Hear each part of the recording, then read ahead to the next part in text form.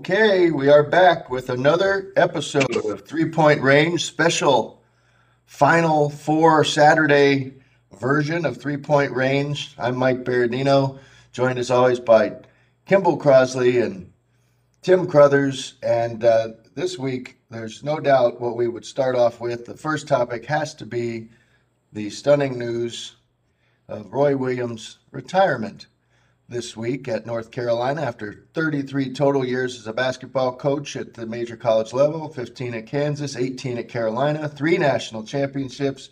And we happen to have here the author of Hard Work, the Roy Williams story. Tim, did you have any idea this was coming? Well, first of all, I'll get to that, but I have to have my moment of I told you so first. And that is for all of you with the busted brackets heading into the Final Four this weekend, all I can say is I told you so. Why didn't you listen to me? A month ago on this podcast, I told you all about the power of the number 11 seeds and how 4 of them had reached the Final Four.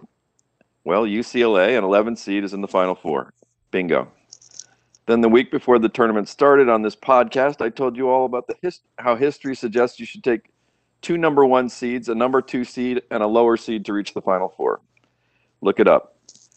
2 number 1 seeds, Gonzaga and Baylor, 1 number 2 seed, Houston, and that lower seed, UCLA, are in the Final Four. Bingo. Months ago on this podcast, I told you all that Gonzaga was going to win it all. Bingo on Monday night. This past week, Las Vegas imposed a travel ban on me for obvious reasons. And now to Roy. As you have pointed out to our many listeners, I am the ghostwriter for Coach Williams' book Hard Work, and I got to know Coach pretty well through that process. And yeah, I'll admit I was as surprised as anybody, including it sounds like you guys, when that announcement came in. I mean, it being April Fool's, I think we all. My first reaction when I first heard about it was, all right, I better go check this out on a more credible source and see whether this could possibly be an April Fool's joke. It was just odd that that's the day that it ended up coming out, because I think everybody probably had that initial thought. But in retrospect, I realized that I really shouldn't have been that surprised, because one of the first things you learn about Coach Williams when you meet him is how much he values loyalty. I mean, loyalty. When he went to Kansas as their head coach, he never wanted to leave Kansas. We talked about it endlessly for when we were working on the book, and the truth is he would still be at Kansas right now if it hadn't been for his mentor, Dean Smith, telling him that UNC needed him back. And of course, Roy was a UNC grad, and his mentor of all mentors basically all but begged him to come back. And I believe that is the only reason he would have left Kansas. And it is that loyalty that brought him back to UNC. And college basketball simply just isn't about loyalty anymore. I mean, let's face it, it's about one and dones, and now it's really about transfers based on the altering the transfer rules to allow transfers to move anywhere they want without any sort of penalty or need to sit out. It's just the game is now about me, and that just isn't how Roy Williams operates. I think history tells us that Coach built his 3 national championship teams at UNC on the backs of upperclassmen, some of whom would probably not have stayed at UNC long enough to be part of those natties had the transfer rules read like they do today. I mean, don't get me wrong. I think players should have the right to transfer if they want. I mean, coaches can transfer anytime they want, so I don't see anything wrong with that.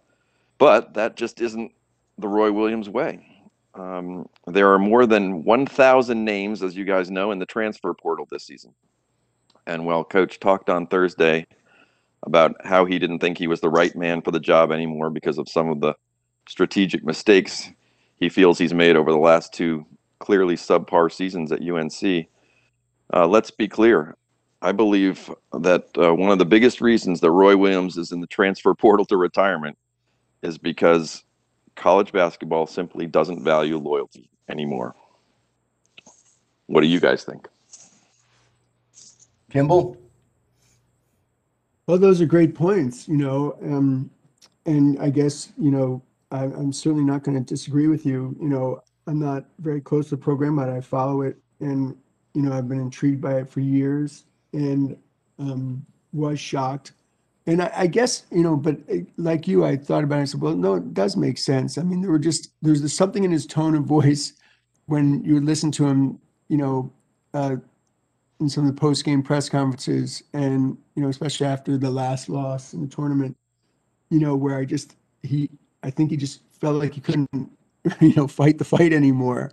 He just seemed a little worn down, whether it was health-wise or physically or just mentally, or some of the things you're talking about. So I was like, oh yeah, okay. And we're so used to coaches hanging on to the bitter end and chasing their legacy, and especially with the comparison to Coach K down the road and their ages and their totals, and you just thought, well, who would stop that chase? Why would he give up that earlier than Coach K is? But as you point out, I don't think that's how he thinks. No. Yeah. Well, in retrospect, you think back to the frustration of these last 2 years for him, and he mentioned in that press conference, which is difficult to watch for him, just because you can see the emotion that he's bringing and the pain and how much he cares. But he did get that team to play the way he wanted it to at times. You don't lead Notre Dame, a mediocre team, albeit, but you don't lead anybody in the ACC tournament by 50 points at one point without still being able to connect with young players and get them to reach peak capacity, and then blowing out Duke by 20.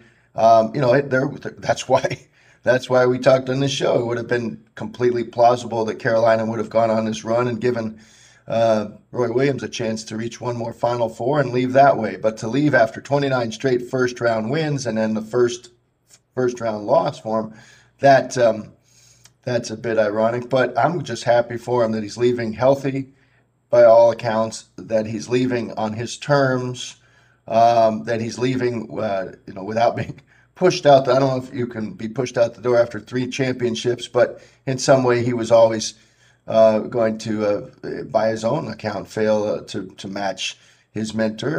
It doesn't matter number of championships, but his name's on the court, and he'll always be revered. And I'm pleased. I do think Tim's right. I mean, the landscape, and you see what Jim Boeheim's saying, what Krzyzewski has said, the landscape's about to change drastically here with transfers, and then name, image, and likeness is coming.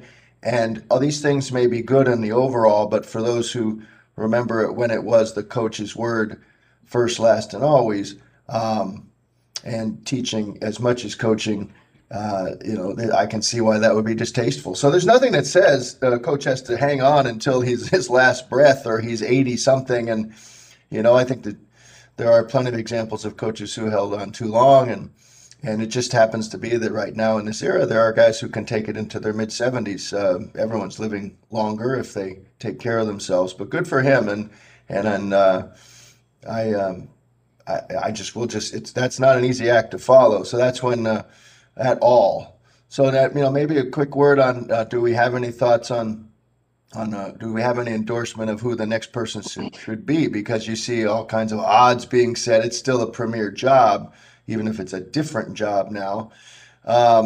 My first thought was that it would just be turned, because Roy Williams leaving the way he's left and with everything on his terms, why not just hand the keys over to Steve Robinson the way Dean Smith handed the keys to Bill Guthridge? Because it is an impossible task to follow Roy Williams, but it doesn't seem like that's the number one favorite by far. I mean, it's several other people being mentioned, Wes Miller being mentioned, Hubert Davis being mentioned, the pie in the sky of Brad Stevens or Mark Few, even Jay Wright being mentioned. I don't know that any of that. I just have to believe they'll stay within the family. And even though Steve Robinson was not a huge success at Florida State at all, he was successful at Tulsa, and he's been right there with Roy Williams at two programs and knows every bit of the way it worked. So that's who I'm hoping it's turned over to, at least as a transition. He's only 63 years old, a transitional period. And then we'll see what college basketball looks like after that. Who do you guys endorse? I don't really think there's an obvious choice, which I think is odd. I mean, do you feel like in a situation like this, when coach has been here as long as he has, that there would be when it was finally time for him to go, that there would be sort of an obvious successor? And I don't really feel like there is. I mean, obviously, people have talked about Coach Robinson and Coach Davis as possibilities from his own staff, and I don't think either one of those is a slam dunk. I think both of them are possible, and both of them could be successful if they were to get the job. But I think what's surprising to me, and I guess you could say this about Duke and Coach Krzyzewski as well. I don't know if there's an obvious successor at this point, which I'm surprised to have had happen. Just because you would expect there to be. And that Roy was one of the last people, screen-oriented offense, very post-oriented offense, very pass-oriented offense. And it seems like, the game is just trending for a lot of reasons away from that to, dribble drive and threes. And I wonder, like, if he's been sort of slow to embrace that change. I don't know if that figured into his decision to leave, but it also figures into, like, my thinking, well, it doesn't feel like a handoff to an assistant is going to do it this time, right? Like, it just feels like if there is any pressure from the higher ups, it's like, let's reboot this and get,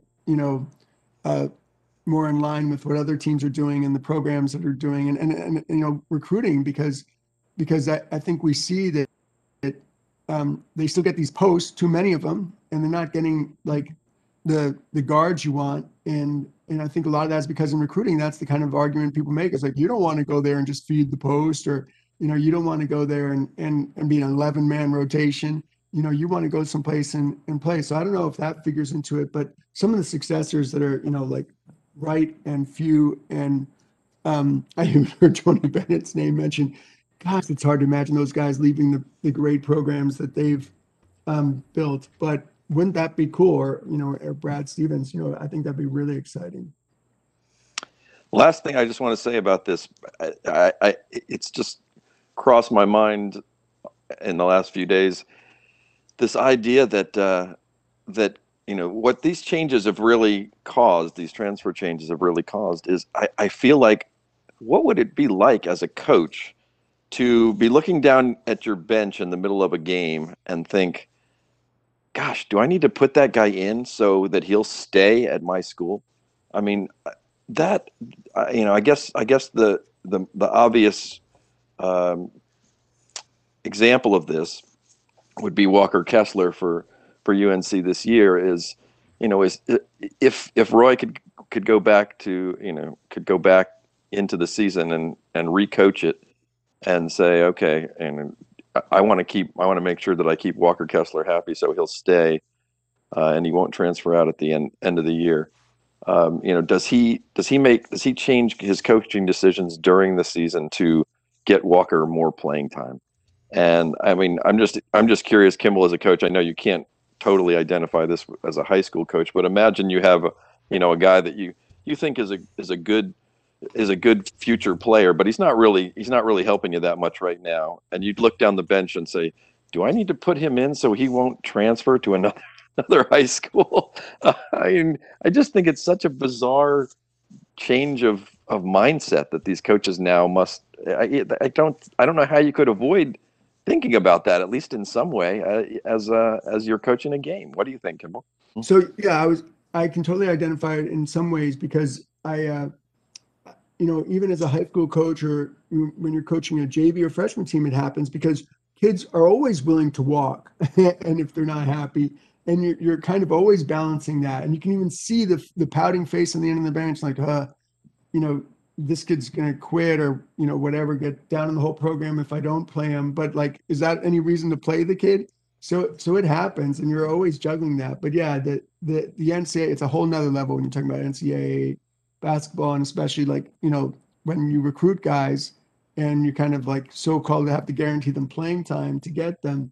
These are just factors that are just, you know, it's an ugly part of the game for sure. And it does make coaches want to walk away at any level. I mean, I remember I talked to a longtime coach earlier this year, and he was just like saying, you know, how much he missed coaching. He says, I don't miss, you know, the parents. He doesn't miss like, you know, having to hear from it and like people talking about the decisions that you're making. So yeah, it's a factor. All right. No, I mean, it's going to be, I'm sure we'll revisit this as the rumor mill continues to churn, and eventually Carolina does select the person who will inherit the thankless task of following Roy Williams. And it's been quite a run. All right. Well, Tim alluded to the brackets. The tournament's not over yet, but he did want to take a victory lap, which we're not surprised by. Kimball has something the opposite of that, because both of us got blown out of the water, I think, in our brackets. Kimball, what is your advice to people with blown up brackets? Well, I want to talk about the 5 stages of tournament pool grief. Okay. And of course, everyone knows the famous 5 stages of grief are denial, anger, bargaining, depression, and acceptance. And I think, you know, we go through that. Anybody that doesn't win a pool goes through that. And I definitely went through that this year. But I will say, like, it all starts, you know, when you do suffer that first big defeat, and it came early, right, for us, a lot of us, when I had Illinois winning it.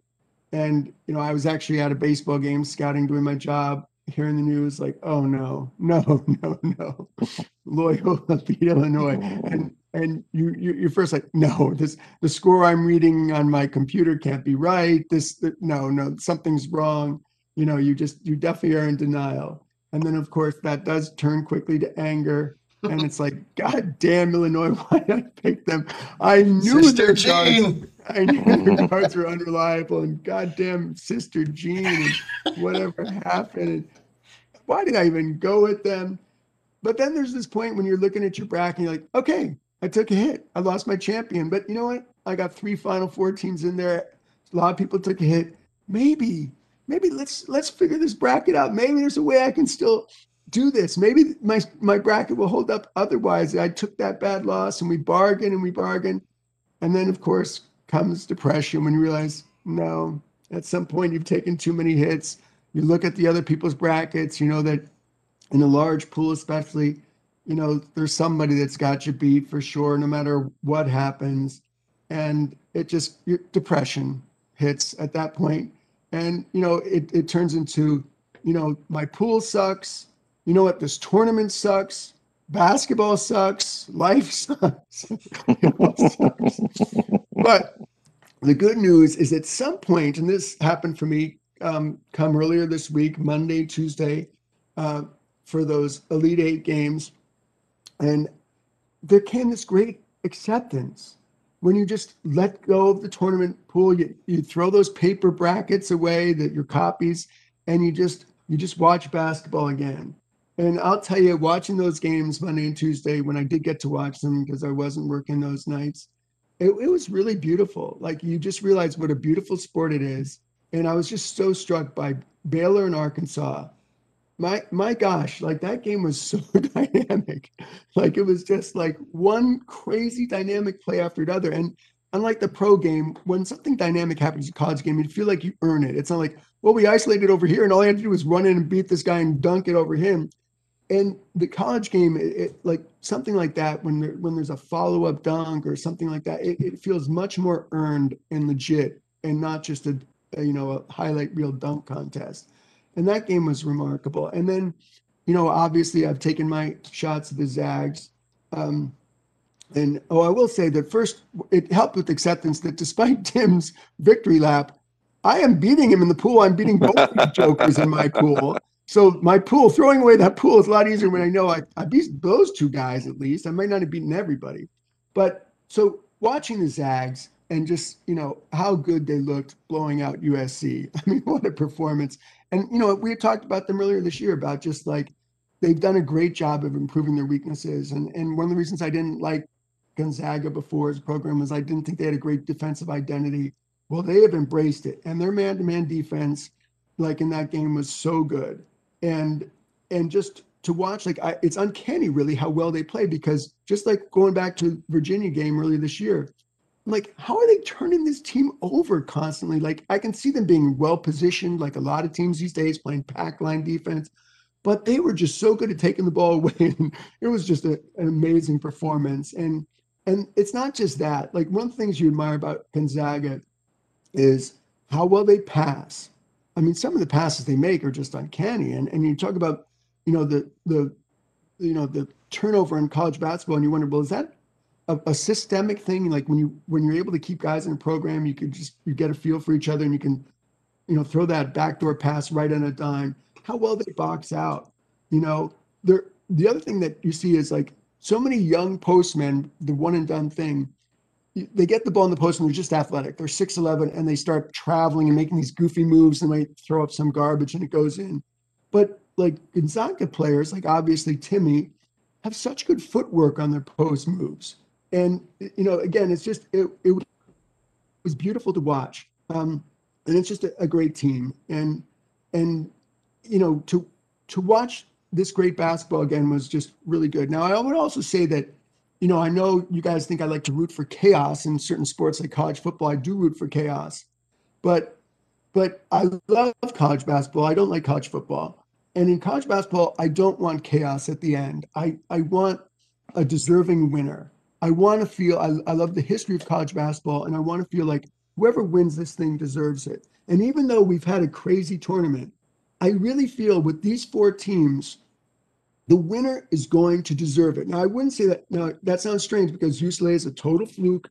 They've had one of those crazy rides, where they didn't just play well, but the other team imploded in front of them. People lost in front of them. Things like that happen. Like you just see like their games, like with Michigan State imploding, Florida State sort of imploding, Michigan panicking, which I thought was so interesting because they classically they couldn't make a pressure shot or an outside shot. But if UCLA wins it all, and by the way, there's four coaches here that have never won it all, and I think they're all deserving. They all have great long legacies. So that, again, is something I root for. Like I say, you know what? He's earned it. This guy's been coaching good basketball, great basketball for a long time. If he wins it, he deserves it. And if UCLA wins it all, and in a normal year, I might say, well, maybe that's not that impressive. But obviously, to win it all this year, they would have to beat Gonzaga, an undefeated team that we do think is obviously great, and then go and beat, probably Baylor, another really good team. So it'd be like, well, if you can do that, and I don't think they will, like they earn it. And same with Houston. If Houston doesn't seem like a great team, but if they can beat Baylor and then beat Gonzaga, as long as it's not UCLA, like we've got a worthy champion. And so now I'm just going to enjoy this Final Four. And yes, it looks like the Zags are going to win, but I'll have some fun, like seeing if somebody can knock them off. And whatever happens, we're going to have a really good champion, and that's always good for history. Well, you feel better? You're feeling a little better. No, acceptance, yes. Good. Yeah, Seems you were, as that was another stint on the couch for you. I was just sitting back with my glasses on my nose and pretending to take a few notes and getting ready to collect my $300 fee. I mean, this is easy money. Yeah, I agree with everything you just said. And yes, I freely admit that as much as my advice for you all was genius, you didn't follow it, and neither did I, in the sense that I had the theories right. I just had the teams wrong, and that except of course for Gonzaga. And if Gonzaga wins it and I don't win your pool, then that's a flaw in your pool and not a flaw in me, because I don't know how I don't have any idea how you score your pool, but our brackets were similar enough, and and if I have the champion and you don't, then there's a problem with your pool. Too many other But losses. Your San Diego State thing hurt you bad. and that was only whatever. But yeah, I agree. I was thinking about that same idea of I love having a deserving champion, and I actually mentioned that to my son as we were watching some game last week. I kind of hoped, well, I'll say at the time, I hoped that Michigan was going to beat UCLA because I thought, I wanted Gonzaga to have the toughest road, and I wanted them to, I thought if they beat, if they beat Michigan,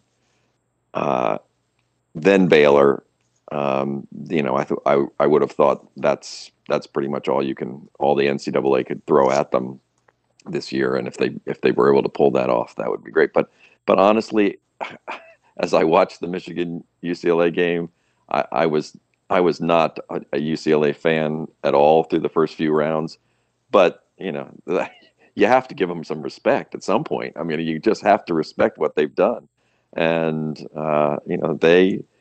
they shut down that ridiculously talented core to the point that UCLA deserved to win that game.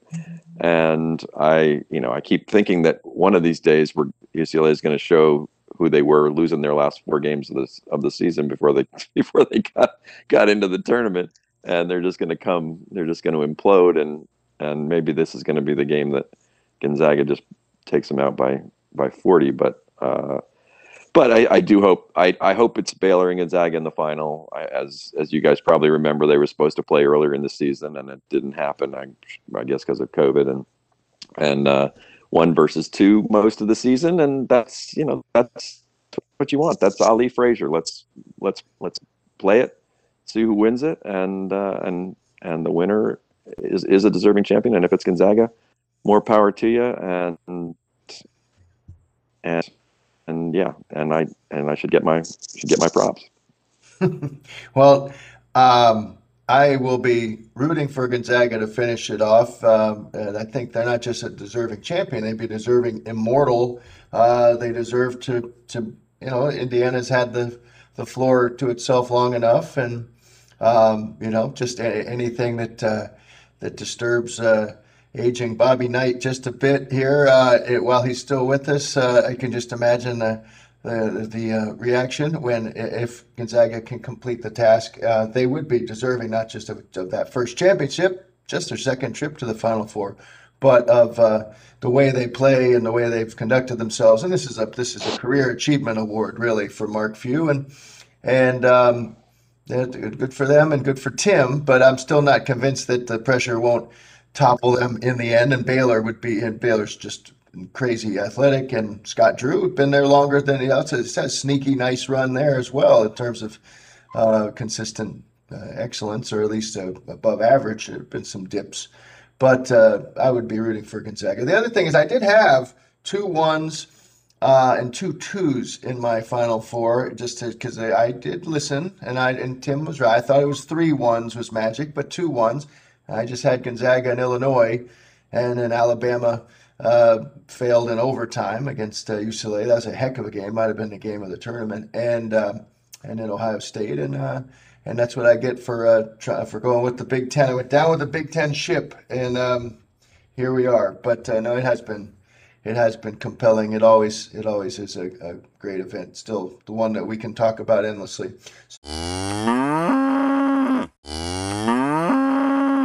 Let me just use this time, as always, to remind you're listening to 3 Point Range. This is the podcast with 3 old friends from college days at Carolina, if you haven't picked up on that. And we try to challenge each other and make each other think, and hopefully entertain you as well. You can find this podcast on Stitcher and Spotify and Anchor.fm and Google Podcasts, and you can find the 3 Point Range Facebook page and a 3 Point Range Substack, and something tells me there'll be some Carolina coaching candidate ruminations there as well. But I want to talk, what my point would be about one more coach here. We've mentioned it in passing. We've mentioned the UCLA program, but with the one shining moment aspect of the NCAA tournament, there's always that need, it seems, to find the human interest story and then just to pound us over the head with it over and over. And Sister Jean, that was an easy one. She, not just in 2018, but this time, as long as she was on the stage, 101 years old. Well, now we have Father Hep, because Sister Jean had to leave the stage with Loyola's stunning loss. And Hep Cronin, I first noticed, I'd not heard of Hep Cronin, but I first noticed him during that first 4-game Michigan State UCLA game on that first Thursday night. And it struck me right out as they showed the father, the 79-year-old father of UCLA coach Mick Cronin, that it was strange that they said, well, Mick Cronin has not seen his father in more than a year. And I realized with COVID and distancing and everything else that you couldn't be right there in the person's airspace. But if he was really that close with his father, maybe he would have at least gone to wave at him from across the parking lot or something. But so he was in the stands, and then subsequently UCLA with an extra game than all the other teams that we've seen in this Final Four. We've had a lot of airtime for Hep Cronin, who seems like a decent enough guy. And by the way, Kimberly, I looked it up, and they don't ever mention this, but he's a former Atlanta Braves scout. Hep Cronin, former Atlanta Braves scout, as well as a Hall of Fame high school basketball coach at Oak Hills School in Cincinnati. Used to work at River Downs Racetrack. I grew up around horse racing. I should really like Hep Cronin, but I've seen Mick Cronin be kind of ugly to the press enough. I've never interviewed Mick Cronin, but I've seen his act in post-game through the Cincinnati years. I don't doubt that he's an excellent coach, but Mick Cronin's not warm and fuzzy at all. He's coaches with a permanent scowl. His players seem to just do what they have to do because they're told to do it. It doesn't seem like there's any true joy in that UCLA program coming from the coach, at least. And then this whole Hep Cronin thing. So, who also watches the game pretty much with a permanent glare. He's got the mask on, but I'm not really buying this. I'm not really moved by this, and I'm a sucker for the human interest story and fathers and sons and all of that. But no matter how much Allie LaForce tells me I should like these two people, I don't. Why? Tell us why. I just laid it out. I don't like Mick Cronin. I think he's an angry, he's just a cutthroat. He's a Pitino disciple. I like Pitino. He's a Bob Huggins disciple. I don't really like Bob Huggins. He's he only is at UCLA because his former athletic director at Cincinnati took the UCLA job after multiple other people didn't take it, and then he just brought him along, and it's just so arranged, and it's not organic. He didn't recruit these guys. And then there's Hep Cronin. Again, if he really loved his dad, wouldn't you think he would have seen him sometime in that 1 year span at some point? Hey, Dad, hey, how you doing? No. Oh, okay, I'm in the tournament now. I guess you can come to the tournament. It's just bogus. I hope Gonzaga wins by 50. Are you suggesting there's an estrangement between Hep Cronin and Mick Cronin? I think there's an untold story there that Hep Cronin is at these games and is not. I think there's a reason that we're not hearing him speak on the air, because they don't trust what he might say. Because my first question would be, you guys couldn't work it out in the year of COVID to at least be in the same room at a distance, right? Nothing. I know you can't hug. Nothing. You couldn't have brunch together with the big plexiglass between you. Nothing. And so I just think that there's Hep Cronin, Hall of Fame coach himself. There's an untold story, and they're not getting to it. They're not getting to it, and it's frustrating because I know there's a better story, because Mick Cronin is not, he's the exact opposite of warm and fuzzy. He's angry and prickly, and when the team fails, he's going to throw them all under the bus. He's not going to be thanking anybody. He's going to throw them under the bus, and because he's done it before. He's just a sour guy. You need to give up your dream of becoming a sideline reporter for a network, because that first question is never going to work. I would love to do that. I would like, Mr. Cronin, how do you really feel about your son?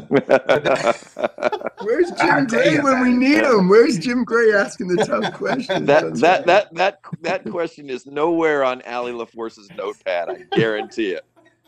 Wait, how come you haven't? Am I right? What am I missing about the? Well, the all right, bond I between will the not two? speak at all to the I think father-son it's relationship. thorough and, speculation at this point. I mean, my God, there's uh, absolutely no No. reporting has gone into this. This is just Well, that's not my this is job. total speculation. I'm a viewer. Uh, I'm a viewer, uh-huh. but I'm a son and I'm a father, and I just know that if 12 months go by, and by the way, Mick Cronin's worth millions of dollars. He could have flown his dad wherever he needed. He could have driven to him, whatever. They just haven't been in the same airspace since the tournament. It's just fraudulent. So let me add on a personal note for you viewers, for your listeners, that Mike Berardino just drove. If you think the sound quality is off in this podcast for him especially, it's because he just drove 8.5 hours after a full day's work the other night to see his son. Okay. So, and he will drive in a day or two, he will drive all the way back 8.5 hours just to have spent a couple of days with his son. So this is certainly a guy that values the father-son relationship. I'm not going to speak to that any more than that, other than I'll say when you're talking about coaches and their demeanor, I certainly can't fault Mick Cronin for that. In fact, I would almost say like maybe that's right place, right time. It's just what this UCLA program needed, right? I mean, because like they have had to play very, very tough basketball to be where they are. Like if you're going to look at one aspect of the team that's carried them to these victories in the tournament is toughness, right? And when I got worried about that Michigan game is when I think it was Jaquez got an offensive rebound and he's smaller than the two guys he was surrounded by in the paint. And just like a lot of good tough players you want a coach would teach you got to do, like he kept his feet, he ball faked, and he went up strong and finished against him. I said, whoa. And so maybe Cronin's toughness and nasty demeanor has rubbed off well on this team, at least at this moment. Tim? It seems to me what Mike is suggesting here is the fact that you and Hep Cronin are potential doppelgangers, or at least you seem to be following the same life path, and that maybe there's going to come a time in an NCAA tournament many years down the road when one of your daughters is coaching, maybe at Carolina, and we're going to have a similar situation where we have this sort of fraudulent story of you sitting up in the stands, pretending like you care, and one of your prickly daughters is going to be leading Carolina to the national championship. And hopefully, I can only hope that Mike is a sideline reporter so he can come up to you and ask you about how fraudulent your relationship is with your daughter. I'm actually surprised Mike didn't take it a step further. I mean, it is UCLA. That this guy is just from Central Casting. And they said, you need a storyline and get some old coot, make a backstory. We'll put him out there. Get Alan Arkin. Get Arkin. Yeah. Hey, that's plausible too. Hopefully today's the day it all crumbles. All right. Well, this has been 3 Point Range. We thank you for listening. We hope you enjoy the Final Four Saturday. We'll see you next week. For Kimball Crosley, for Tim Crothers, I'm Mike Berardino. Thanks for listening.